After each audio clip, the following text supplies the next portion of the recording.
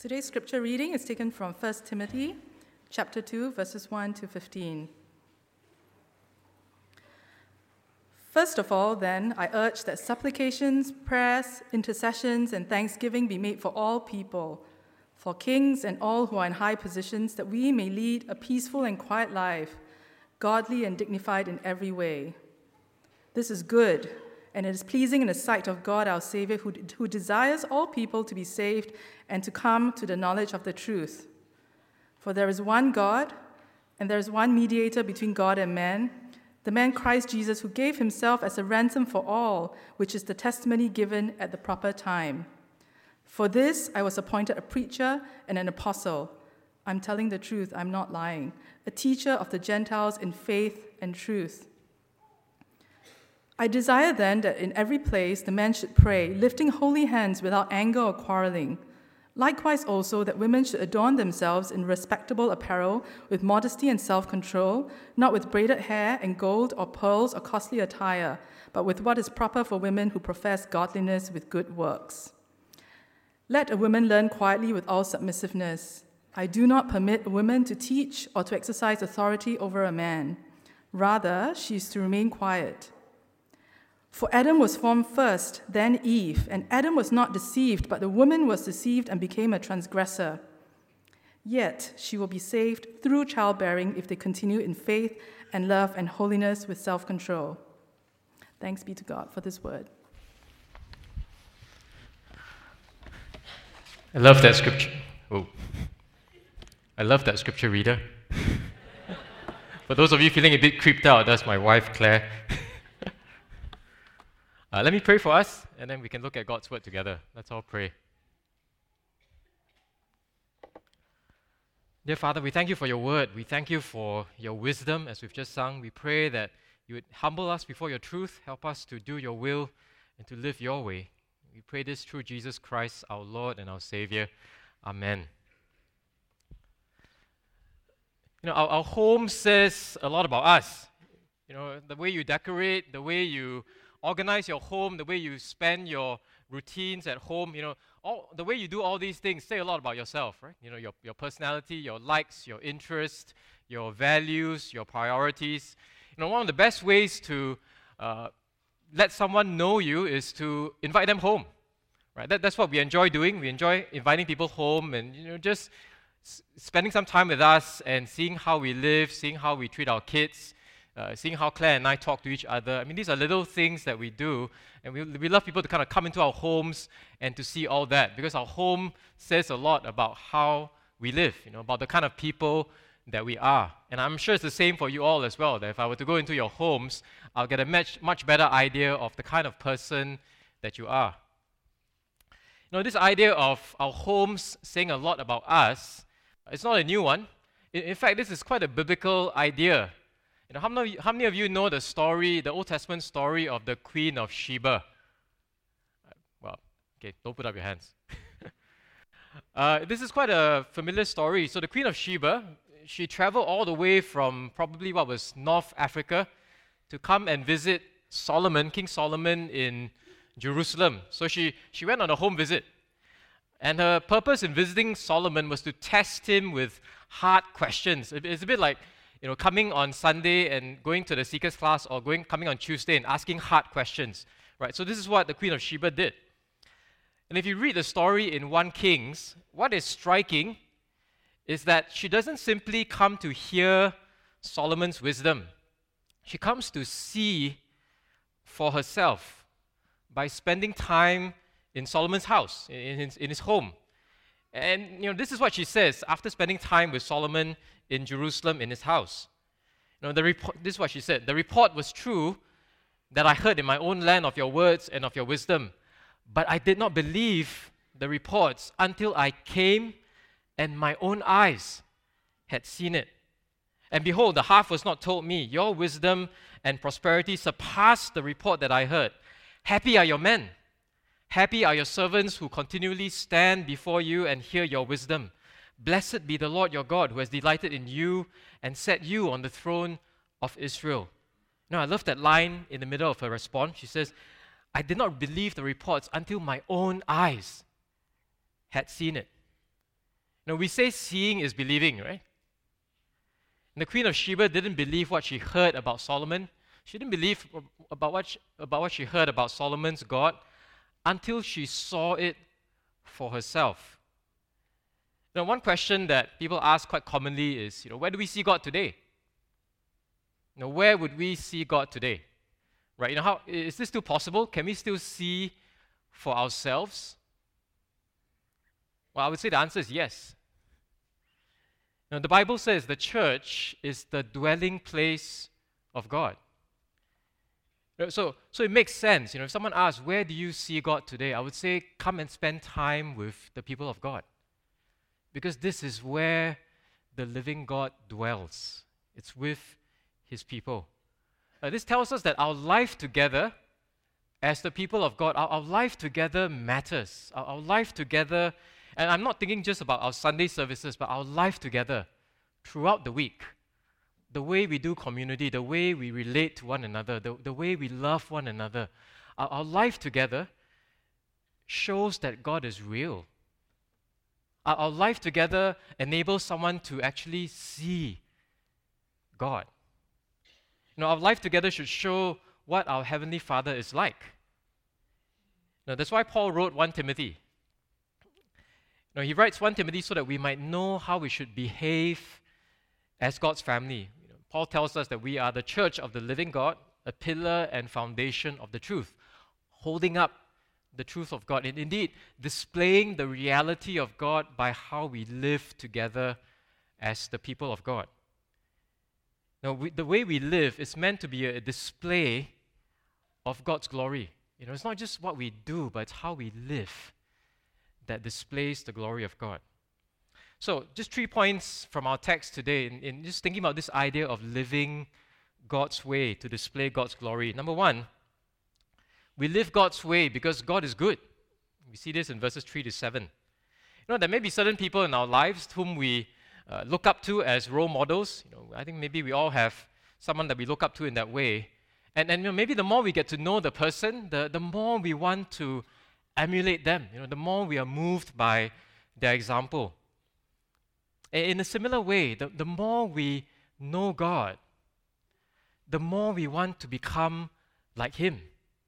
It's not enough to simply live God's way because we know we should do it out of a sense of duty. Living God's way is not just mere obedience. It is obedience, but so much more than just mere obedience. Living God's way is because our hearts are captured by the beauty of God. We've spent time with Him, we know Him from His Word, we spend time with His people, and the more we know God, the more we want our lives to look like His. That's what it means to live God's way. We want to live God's way because our hearts delight in God. We know that He's good. And in verses 3 to 7, Paul tells us how God is good in order to shape how we live as His people. He tells us in verse 3, God is our Savior. He's shown us grace and mercy to save us from our sins.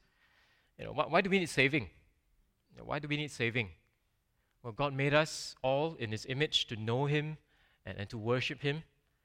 But every one of us, every single one of us, we've all turned away from Him. We've all turned away from our Creator. And we've all failed to worship Him as we should, as the only true and living God. And we've turned away and worshipped other stuff. We've worshipped ourselves. And because of this, the Bible says we rightfully deserve God's judgment against us. But God as Savior, God in His amazing grace and mercy, saves us from Himself. God saves us from His wrath, His judgment against us. And the Bible tells us that God takes no pleasure in the judgment of sinners. God is not some sadistic God who is just looking to trip us up. No, He takes no pleasure in judgment. Verse 4 says, He desires all people to be saved and to come to the knowledge of the truth. All peoples. God has this amazing global concern for the nations, for people from every language, culture, ethnicity. He wants all kinds of people to hear the gospel and to know the truth about Jesus. Because there's one God, And because there's only one God, there's only one God for all nations. That's what Paul tells us in verse 5. And this one God calls out to all peoples and nations, turn to me and be saved, all the ends of the earth. For I am God, and there is no other.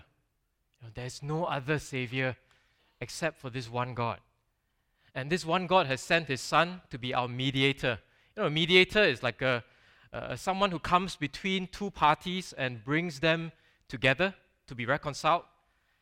So Paul tells us that Jesus is the mediator whom God has sent, the go-between between God and man.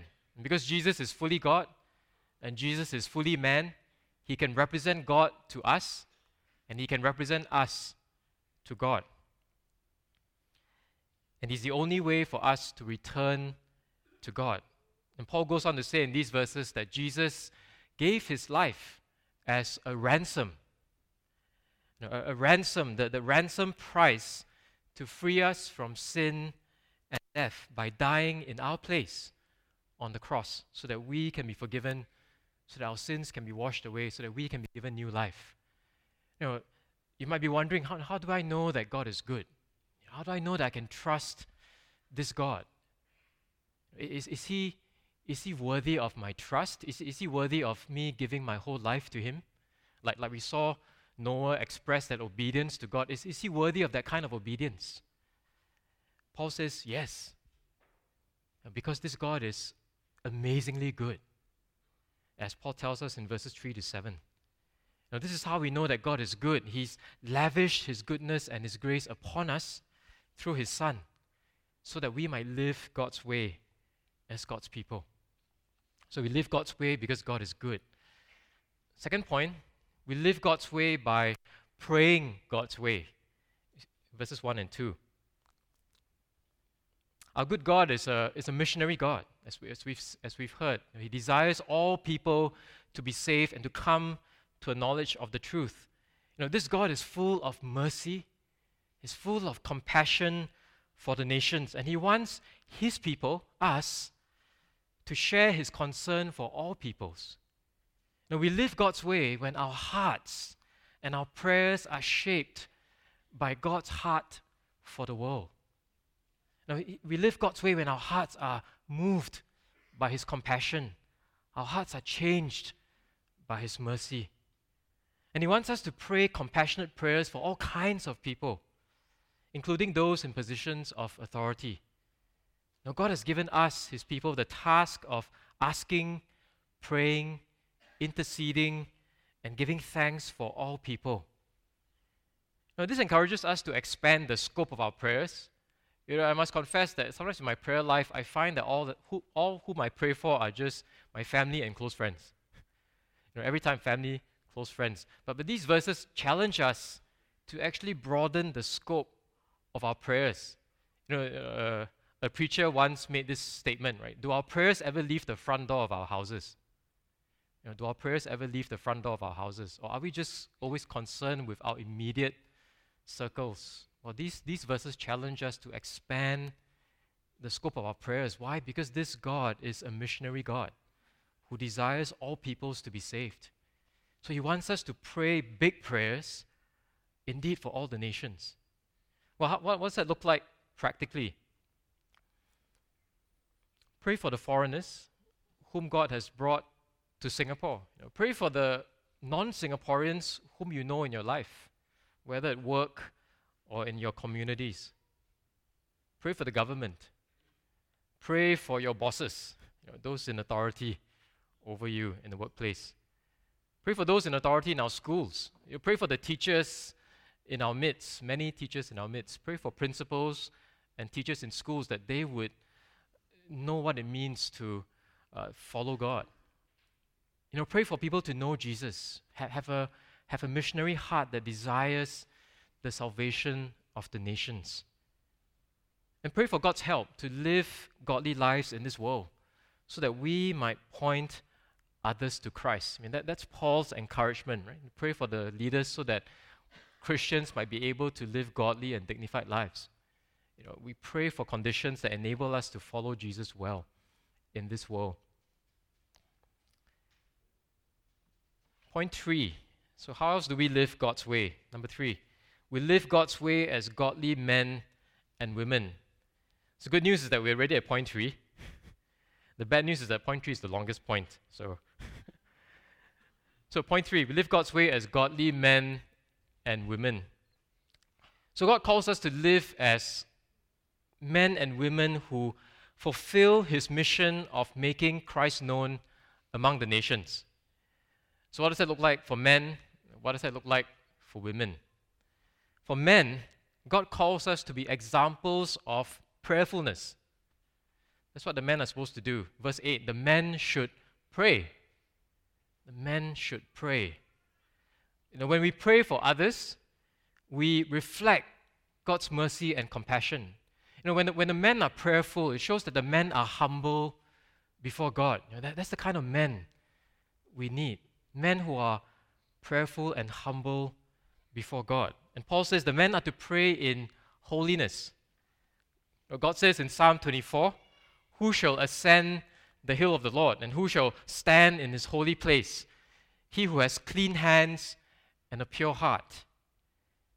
Lifting holy hands in 1 Timothy 2, lifting holy hands is more about the posture of our hearts than about our physical posture. Holy hands represent hearts that have been purified by God. And we lift our hands as a symbol that our hearts are clean before God. It's almost like showing the palm of our hands that we have done, our consciences are clear. We come before God with clean hearts. That's what it means to lift holy hands before God. The men are to pray in holiness. The men are to pray in love and peace, without anger and quarreling. There was this unity in the Ephesian church that Paul was writing to. False teaching had come and had led some people astray, and people were quarreling, probably the men. The men were quarreling and fighting with one another. The relationships in the church were a mess because of this anger and quarreling that was going on. So Paul steps into that situation and says, hey, look guys, stop fighting. Stop fighting and start praying. Simple advice, right? Stop fighting and start praying. Why? Because our unity matters for our mission. Our unity as God's people matters for God's mission. Think about Jesus' prayer in John 17. What did He pray for? What was the one thing that Jesus really prayed for in John 17? His last recorded prayer before the cross, what did He pray for? Jesus prayed that we might be one. He prayed that we might be one. Why did He pray that we might be one? So that the world might believe that the Father had sent Him to be the Savior for sinners.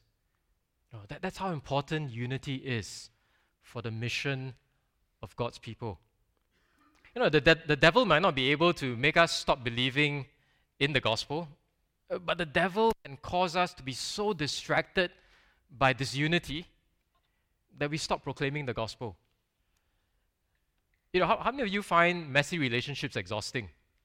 I think we all do, right? Difficult relationships are always exhausting, right? They kind of burn our emotional energy.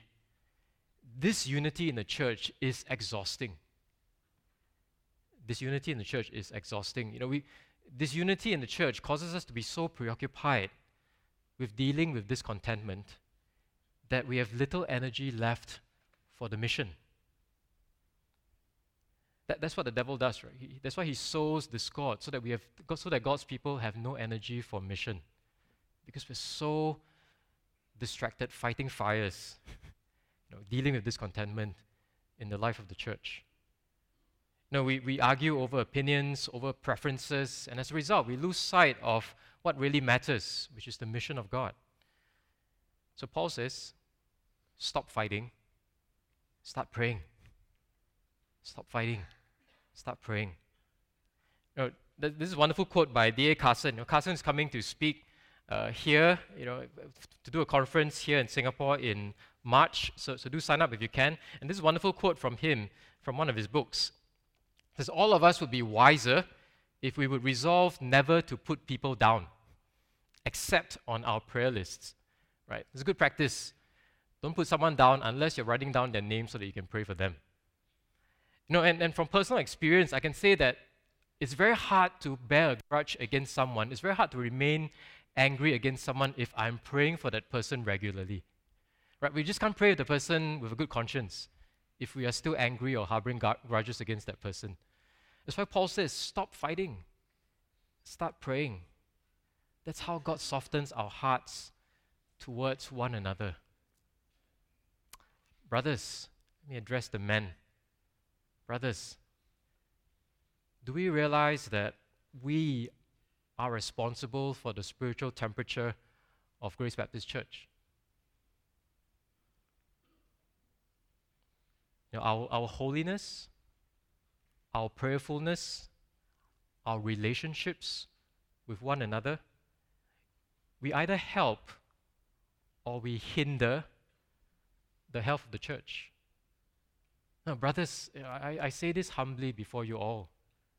Now, we need to examine ourselves honestly before God. Brothers, every single one of us. We need to examine ourselves before God. How is God calling us to repent and to renew our commitment to Christ? Right now, this moment, how is God calling you, brother, to repent and to renew your commitment to Christ? How is He calling you to holiness? How is He calling you to prayerfulness? How is He calling you to reconcile that broken relationship? The church needs godly men who are strong in the Lord, who love His truth, and who show that they love His truth by loving one another. That's what Paul is calling, that's what God is calling us as men in His church. Now, the church needs godly women too. In verse 9, Paul begins his instructions to women in the church, and he begins with the word likewise. Likewise, verse 9. So Paul is saying, women are to pursue godliness just like the men. Likewise. Women, God is calling you to be truly beautiful by adorning yourselves with modesty, self-control, and good works. I think Peter kind of echoes that in 1 Peter. 1 Peter chapter 3 says, let your adorning be the hidden person of the heart with the imperishable beauty of a gentle and quiet spirit, which in God's sight is very precious. God's calling the women to be truly beautiful in His sight. I'm not sure, women, maybe you find this very liberating.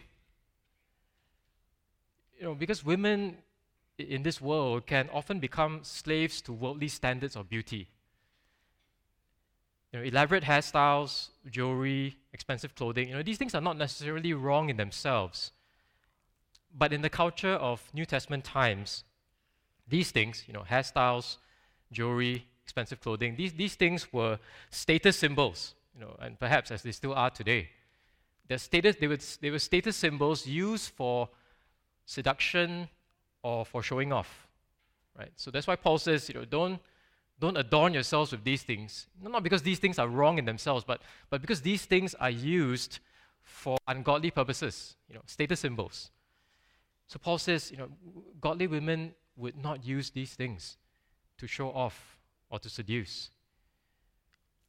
And we have to acknowledge that women face tremendous pressure from society to look a certain way.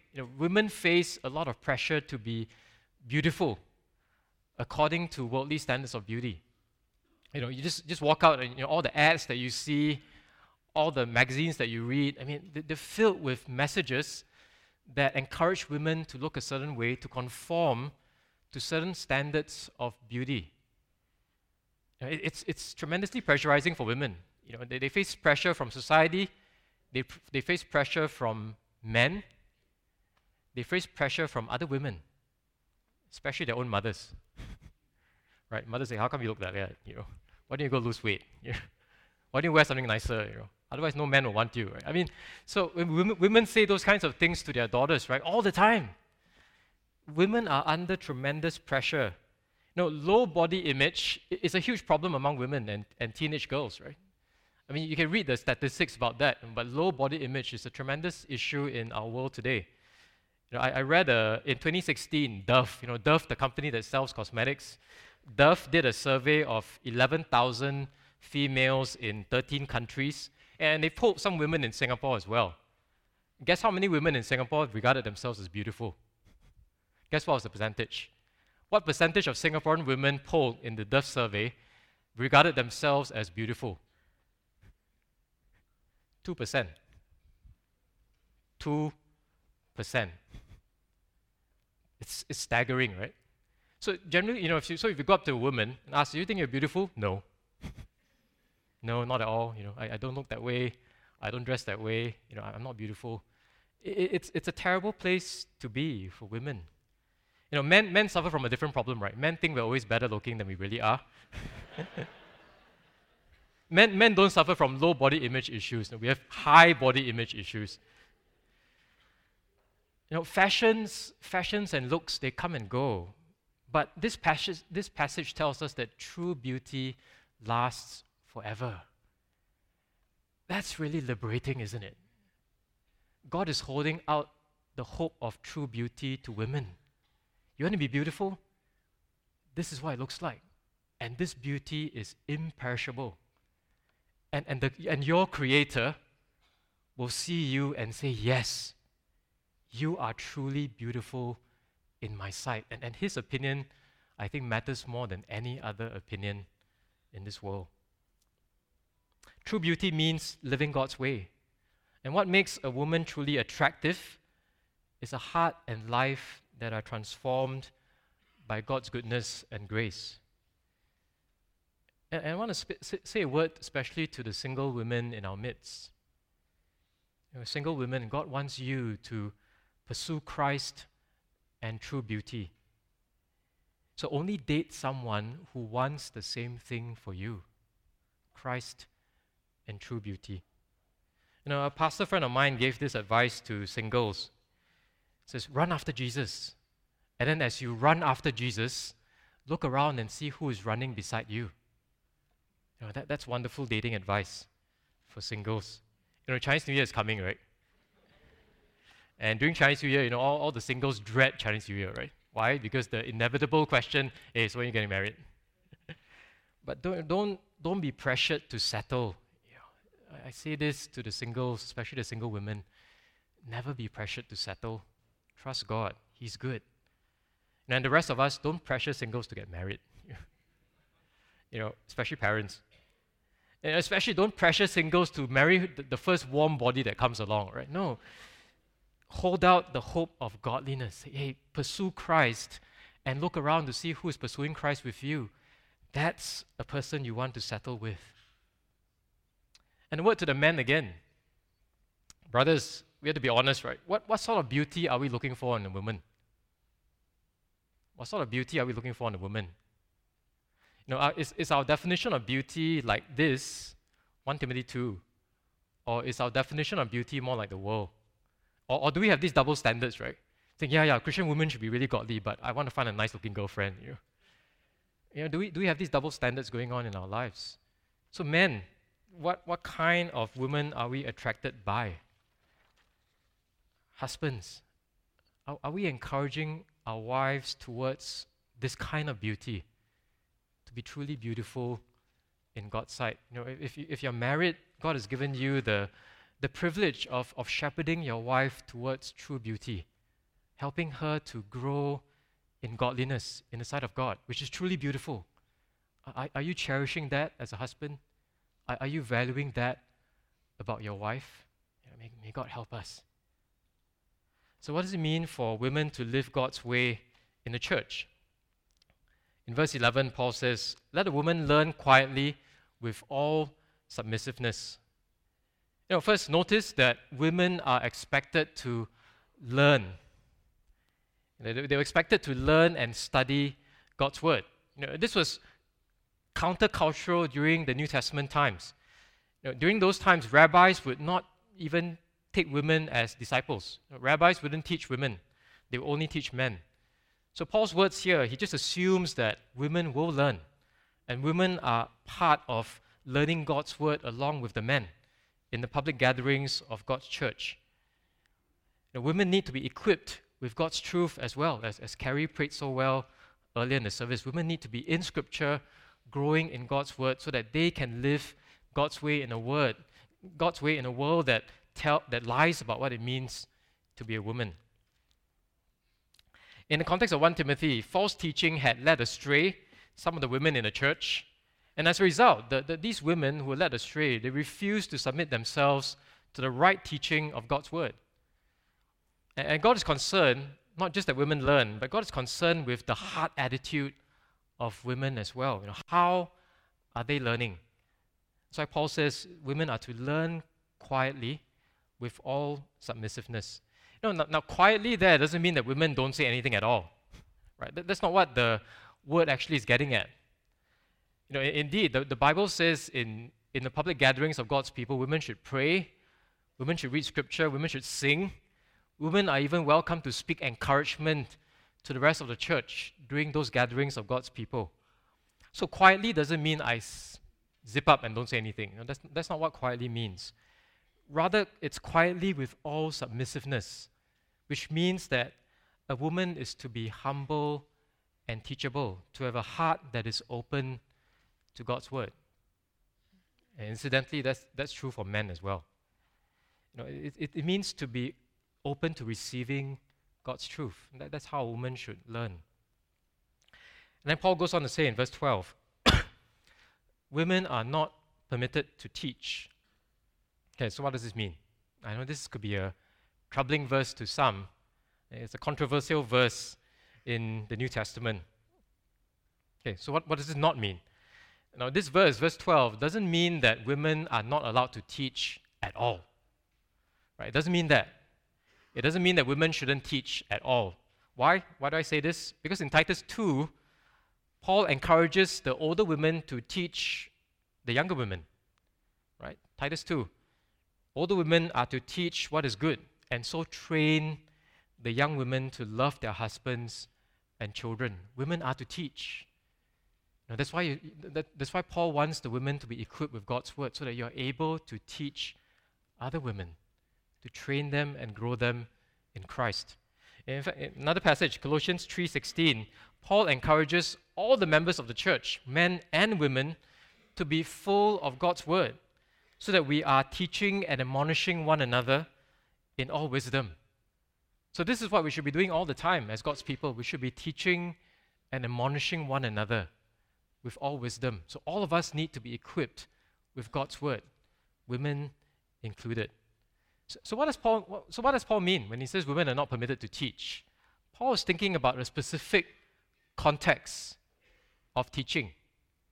Paul is referring to the gathered meetings of the church, like this one. When the church gathers once a week in corporate worship, women are not to teach, meaning that the men have responsibility for preaching and teaching God's word. So that's the context that Paul is thinking about when he says women are not permitted to teach. He's thinking about a context like this. When the church gathers, it's a corporate worship service. We gather together as a church publicly. That's when the men have responsibility to preach and teach God's word. Paul goes on to say, women are also not to exercise authority over a man. So in the New Testament church, who had authority in the church? The elders were the ones entrusted with the authority to preach, to pastor, and to lead the church as overseers. This was the role of the elders in the church. And in the Bible, the title elder, pastor, and overseer, they all refer to the same office. Right? We'll talk about this more next week when we look at 1 Timothy 3. But elder, pastor, overseer, they're all the same person, all the same office. So what Paul is saying is that a woman shouldn't serve as an elder, pastor, overseer. When Paul says a woman is not to exercise authority over a man, he's thinking a woman can't be an elder, a woman can't be a pastor, a woman can't be an overseer, because those three titles refer to the same office. The Bible calls women to submit to the preaching, teaching, and leadership of the elders of the church. And when we think about submission, I think that's a loaded term for many of us, right? We think about submit, we think of inferiority, we think about weakness, we think about a position of being oppressed. But that's not biblical submission. Biblical submission is not about those things. Biblical submission is about following Jesus. Think about Jesus. He's fully God, equal with the Father. Now, Jesus is not inferior to the Father in any way. But Philippians 2 tells us that he submitted to the Father's will by going to the cross. Right? So that's the kind of submission that Scripture thinks about. Not inferiority, but a willingness to follow Jesus, just as he submitted to the Father. In this fallen world, leaders often abuse their authority. It's true. Leaders use their authority, they use others to serve themselves. And women, you're not called to submit to ungodly, abusive leadership at all. No, you are not called to submit to ungodly leadership. Neither are you called to submit to false teaching by ungodly leadership. And indeed, this is not how the church elders are supposed to lead God's people. What kind of leadership does Scripture call women to submit to? Listen to what Jesus says. You know that those who are considered rulers of the Gentiles lord it over them, and that great ones exercise authority over them. But it shall not be so among you, but whoever would be great among you must first be your servant.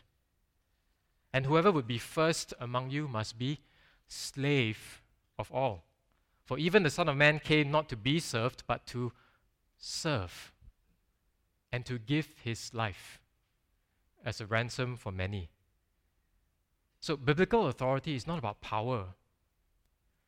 Biblical authority is not even about decision making or kind of holding the reins. No. Biblical authority is about being a slave. Biblical authority is about being a servant of all. Elders are called to exercise this kind of biblical authority. Elders are called to shepherd, to pastor, to love, and to lay down our lives for the sake of the church, including the women in the church. This is what it means to be elders in the church. We'll think about this more next week. But this is the kind of leadership that women are called to submit to. The kind of leadership that builds up. The kind of leadership that lays down life for the sake of someone else.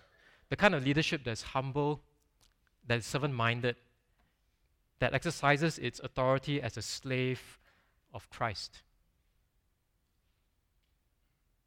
So what Paul is saying is that women don't resist leaders who are put in place by God to lead you to Christ. Right? Don't resist leadership that's put in place to lead you to follow Jesus. That's what Paul is saying to these women in the Ephesian church. And in verses 13 and 14, Paul gives two reasons why women should submit to the teaching and leadership of the elders. Firstly, it's because Adam was formed first, then Eve. Right? By creating man first, God entrusted the man with the responsibility to love, the responsibility to lead, the responsibility to nurture, the responsibility to protect. Like the first in harm's way, right? That's the role of the man, and God has entrusted to men this responsibility. So male eldership in the church, it's not because of. So the reason that Paul gives for why the women are to submit, it's not because of culture, it's not because of tradition, because we've always done things this way. It's not because of pragmatism, because the men are more gifted than the women, or the men know the Bible more. No, it's not. It's not for any of those reasons. The reason is because God has created an order for creation, and we are merely following His created order. It's because we are trusting God that His plan is good and perfect for mankind. Women have suffered all kinds of sin and injustice at the hands of oppressive, abusive, and chauvinistic men, even in the church. But what Scripture says is that God created male and female both in His image and both equal in His sight. Right? We need to understand that Scripture is very clear that men and women are created equal in God's image, equal in His sight. But God made us equal but different. Equal but different. Why? So that we complement each other. It's like that cheesy line from Jerry Maguire, you complete me. Sorry, I'm dating myself there. We're meant to complement each other as male and female. Equal but different. That's how I think about Claire, my precious wife. She doesn't do all that I do. I don't do all that she does. But I'm so grateful for her because I can say this without doubt that she completes me. She fills me. She fills my weaknesses. She strengthens me in my weaknesses. And she's my complementary helper whom God has given, entrusted to me for my good. And I trust that I'm also given to her for her good. I mean, that's what it means to complement each other. We don't do the same thing, but we help each other to fulfill God's purposes for our lives.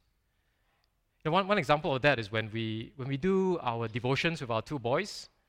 Some evenings I'll read the Bible. Some evenings Claire will read the Bible. Some evenings I'll pray. Some evenings Claire will pray. Some evenings I'm not there, so Claire will do it. That's how we partner with one another in the work of discipling our two boys. We complement each other, working towards the purpose that God has set out for us. We have different roles, but we do our roles with the same end in mind, for the glory of God. So living God's way means living according to God's design for men and women. God is calling men to lead and love self-sacrificially as elders in the church and as husbands and fathers in the home. Women are called to be helpers to the elders in the church, helpers to their own husbands in the home. We're God's new creation, and when God makes us anew, God is restoring in us what He intended men and women to be. The second reason Paul gives is because Adam was not deceived, but the woman was deceived. This is another tricky verse, right? What does it mean? Does it mean that Adam wasn't at fault? No, I don't think it means that. It doesn't mean that it does not mean that the woman was inferior or more gullible. It doesn't mean that. What Paul is saying, the point that Paul is making, is that at the fall, Genesis 3, God's created order was turned upside down. Right? The man was supposed to lovingly lead his wife, Eve, and both of them were supposed to have dominion over the creatures. Right? That's the order that God has set out in Genesis 1. But what happened in Genesis 3 was that who was calling the shots? The serpent. The serpent was calling the shots, was telling the woman what to do, and the man was passive. That's the thing about Genesis 3. The man was passive. The man failed to lovingly lead and shepherd his wife. So what did the man do? The man simply just listened to his wife, and the wife led the man into sin. So that's what it means. The order of creation was turned upside down in Genesis 3. So it's nothing to do with Eve's gullibility or inferiority. In fact, if anything, it has to do with Adam's failure as a man to lead and love his wife. Now, the man failed to protect Eve from temptation, and so she led him into sin. And Paul's point in citing that example from Genesis 3 is that bad things happen when God's created order is turned upside down. That's what Paul is saying. That's why he says, women, submit, because this is in line with what God has intended. It's good. It's for our blessing. But as a result of that inversion of that order, men and women fell into sin. But verse 15 points us to the true hope that we have in the gospel. Another tricky verse. This passage is full of tricky verses. What does it mean, right? That the woman shall be saved, she shall be saved through childbearing. It doesn't mean that there's no hope of salvation for single women who have no kids. No, it doesn't mean that. It doesn't mean that women who don't have kids cannot be saved. It doesn't mean that at all. We know that this is not salvation by works, not salvation by having children, because we're saved by faith alone, in Christ alone. So what is Paul saying here? Women should be saved through childbearing. So I've come across two interpretations that are compelling, but you can think about both of these too. One interpretation is that the childbearing refers to the birth of Jesus. So what Paul is saying is that women shall be saved through the birth of Jesus, ultimately through Jesus himself, through faith in Jesus himself, because we know Jesus was born of a woman, of a virgin. So that could be what it means. A woman should be saved through childbearing. The other interpretation, the other possible interpretation, is that childbearing represents a woman's unique role. Right? I mean, this is the one thing a woman can do that a man cannot do. Childbearing. So Paul cites childbearing as a representative of the woman's unique role as woman, childbearing. Doesn't mean that all women need to bear children, but it does mean that this is the call that God has placed upon women in general, childbearing. So what Paul is saying is that a woman, if she carries out her God-given role by and trusting in Christ to enable her, she shall be saved. If she has faith in Christ, He's the one who enables her to live God's way according to His created order. And a woman should be saved by doing that as she follows Jesus in her life. So that could be the second way of understanding this verse. But either way, when we come to verse 15, what Paul is encouraging women is to really look to Christ, to look to Jesus, to put your faith in Him, and to walk God's way, trusting that He is able to enable you to follow Him, to live God's way.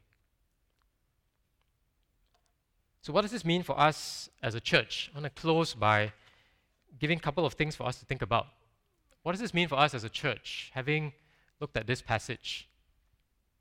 4 things for us to think about. Number 1, we need to know how we should live according to God's design for us as men and women. We're created equal, but different. And as women, as men, we need to know what is God calling us to as men and women. So sign up for the upcoming Men of Grace and Women of Grace classes. Learn more about biblical manhood and womanhood. What it means for you to be a godly man. What does it mean for you to be a godly woman? As a single, as a husband or wife, as a father or mother. There are more details in the ministry guide, so do sign up for that. Second point, we must encourage men in the church to be examples of Christ-like servant leadership and self-sacrificial love. Men, we simply need to step up. Oftentimes the men don't get it, but we should. And God is calling us to step up as men. Now, men, we cannot be passive as Adam was passive in the garden. Now, God is calling us to love and to serve our sisters in Christ. Now, men, God is calling us to nurture the women in the church so that they can express their gifts and abilities whom God has given to them. And men, we have the responsibility to lead and shepherd the women in our lives in this way. This is a wonderful quote by Jonathan Leeman. Jonathan was here preaching for us last year. This is what he wrote. Women are often stuck having to take initiative and leadership in churches because men fail to do so. But to the extent men work hard in the garden of the church, sowing the seed and tilling the dirt, Christian women have good work to do by helping those men. They do this by following the leadership of worthy men, by extending the word's work into areas in which it can be more difficult for men to travel, as in the lives of children or young women. He speaks truth because as a man, I can't disciple women in the church in the same way. It would just be unwise. It'd be unwise for me to sit down and meet with a lady one-on-one to do Bible study who's not my wife. It would just be unwise to do that.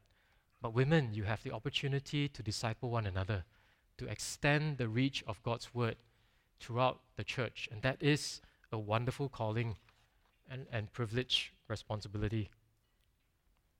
Number 3, we must encourage and equip women to form deeper relationships with other women and to teach and disciple one another. And I'm so encouraged that so many of you women meet in Bible studies, you meet one-on-one to read the Bible with one another. I mean, I'm so encouraged by these things that you're doing, and I pray that God will continue to grow us in these areas in the church, that more women would be in one another's lives, older women meeting with younger women to help one another become more like Jesus. Men, we need to be doing the same things as well. We should be discipling one another in the same way as the women are discipling one another. Number 4, we must empower women to actively serve the Lord faithfully and fruitfully. Now, when we come to a text like 1 Timothy 2, we mustn't say less than it says, but at the same time, we mustn't say more than what the text actually says.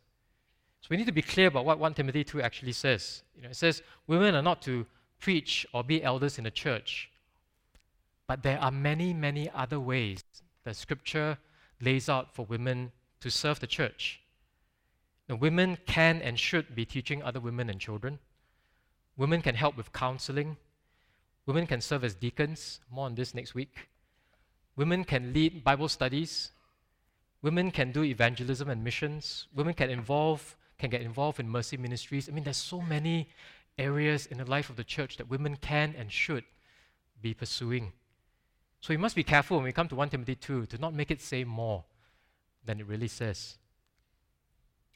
These are challenging, perhaps counter-cultural truths for our time.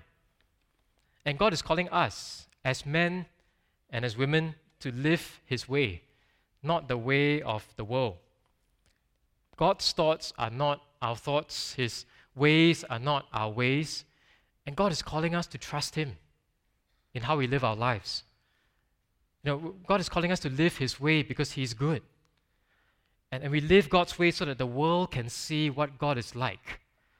And we live God's way so that we as a church can be a display of His glory to the world. So that when people come in among us, they will truly see God. That's why we live God's way. Come, let's pray together. Gracious Father, we thank You for Your word. We thank You that You call us to follow You, to live Your way. Father, we do pray that You'd help us to be humble, help us to glorify You in how we live together as Your people. We pray this in Jesus' name. Amen. Let us rise as we respond in this